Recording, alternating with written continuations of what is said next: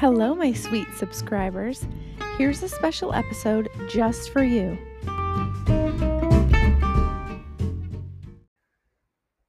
Hello, friends. Thanks for joining the podcast today.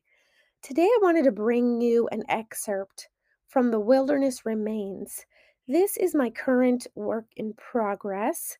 I hope to publish this book in a few months. I'm working through the edits right now, and when I came across this chapter, I thought, you know what? I think this might be my favorite chapter. I don't know. I might change my mind, but I really enjoyed it and wanted to share it with you. So, without further ado, this is chapter 6, entitled Who Are You?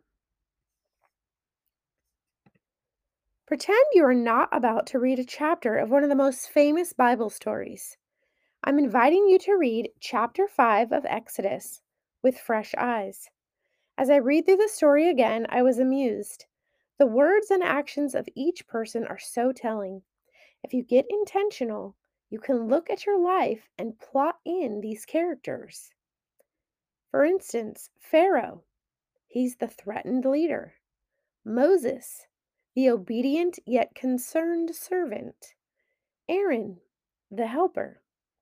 Hebrew servants, the majority of the population. God, the all-knowing and all-powerful being. Have you ever witnessed a threatened leader? I'm sure you have. Might you have one in your family or at your job? Maybe this character is in your church. At the very least, you've witnessed a threatened leader in a movie or television show. The threatened leader is motivated by fear.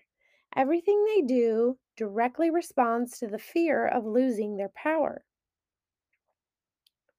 Do you have a Moses in your life? A person who is obedient to God, but also gets confused and concerned when things don't seem to be going too well? Perhaps in your story, you are Moses. If you are Moses, if you are Moses, who is your Aaron? Who is that person in your life that isn't perfect, but does their best to have your back? We are the Hebrew people, slaves, servants in this story. Believe it. The God of Exodus is the same God of today. So, this is where you would read and record chapter 5 of Exodus, where I've asked you specific questions, um, verse by verse, basically, throughout different verse passages. I won't read those for you now. I'm going to skip to the reflect and relate section.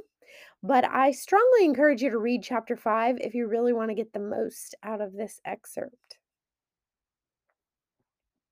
Let's reflect and relate. How well can you relate to Moses' conversation with God in verses 22 and 23? And for your listening ears, I will go ahead and read those two verses for you. Then Moses returned to the Lord and said, "O Lord, why have you brought harm to this people? Why did you ever send me? Ever since I came to Pharaoh to speak in your name, he has done harm to this people, and you have not delivered your people at all." I, for one, can feel these questions in my bones. Lord, why did you let me get hurt? Lord, why did you ask me to do this if I was only going to fail? Lord, things are worse now than before. Why? Lord, I thought you were going to heal, deliver, restore. Why didn't you? Most of our discomfort with painful circumstances or unmet expectation involves timing. We view life much differently than God. He has the pleasure and the privilege to live outside of time, while we don't. This truth has caused me to become angry more times than I can count. But the discrepancy between our timeline is an opportunity to grow in faith and trust Him. Moses obeyed God even though he felt unqualified. What God asked of him was no small feat. God called Moses to deliver the Hebrew people from Egypt.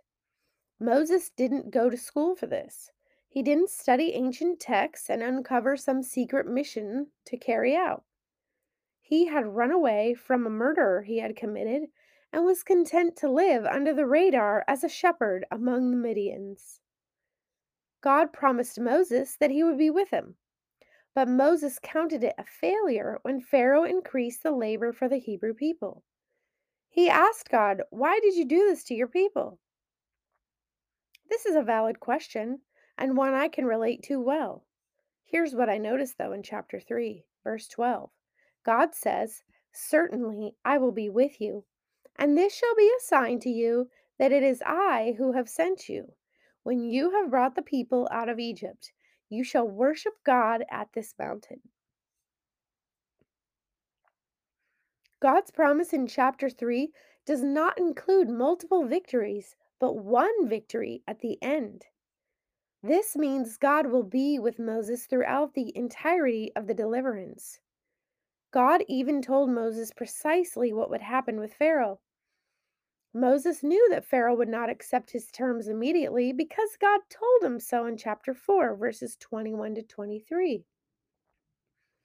But when the opposition took place, Moses freaked. To this I reply, same. Freaking out at the first sight of opposition is my norm. You think I would have learned by now, but like Moses, I am drawn to ask God why. Thoughtful pause. Do you trust God even when things get scary? Spend time in prayer now and be honest with God about your insecurities. God is trustworthy. He is also gracious with our insecurities. As you close this chapter today, remember all the ways that God has come through for you in His perfect timing and ask Him to come to help you remember those things next time it gets a little scary. You can use the Exodus story to help strengthen your faith. God does exactly what He promises to do every time. Thank you for subscribing and supporting me on my journey. I hope this podcast supports you in yours.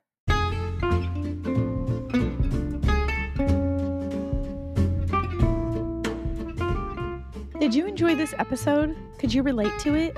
I would love to hear from you. You can leave messages on this podcasting platform.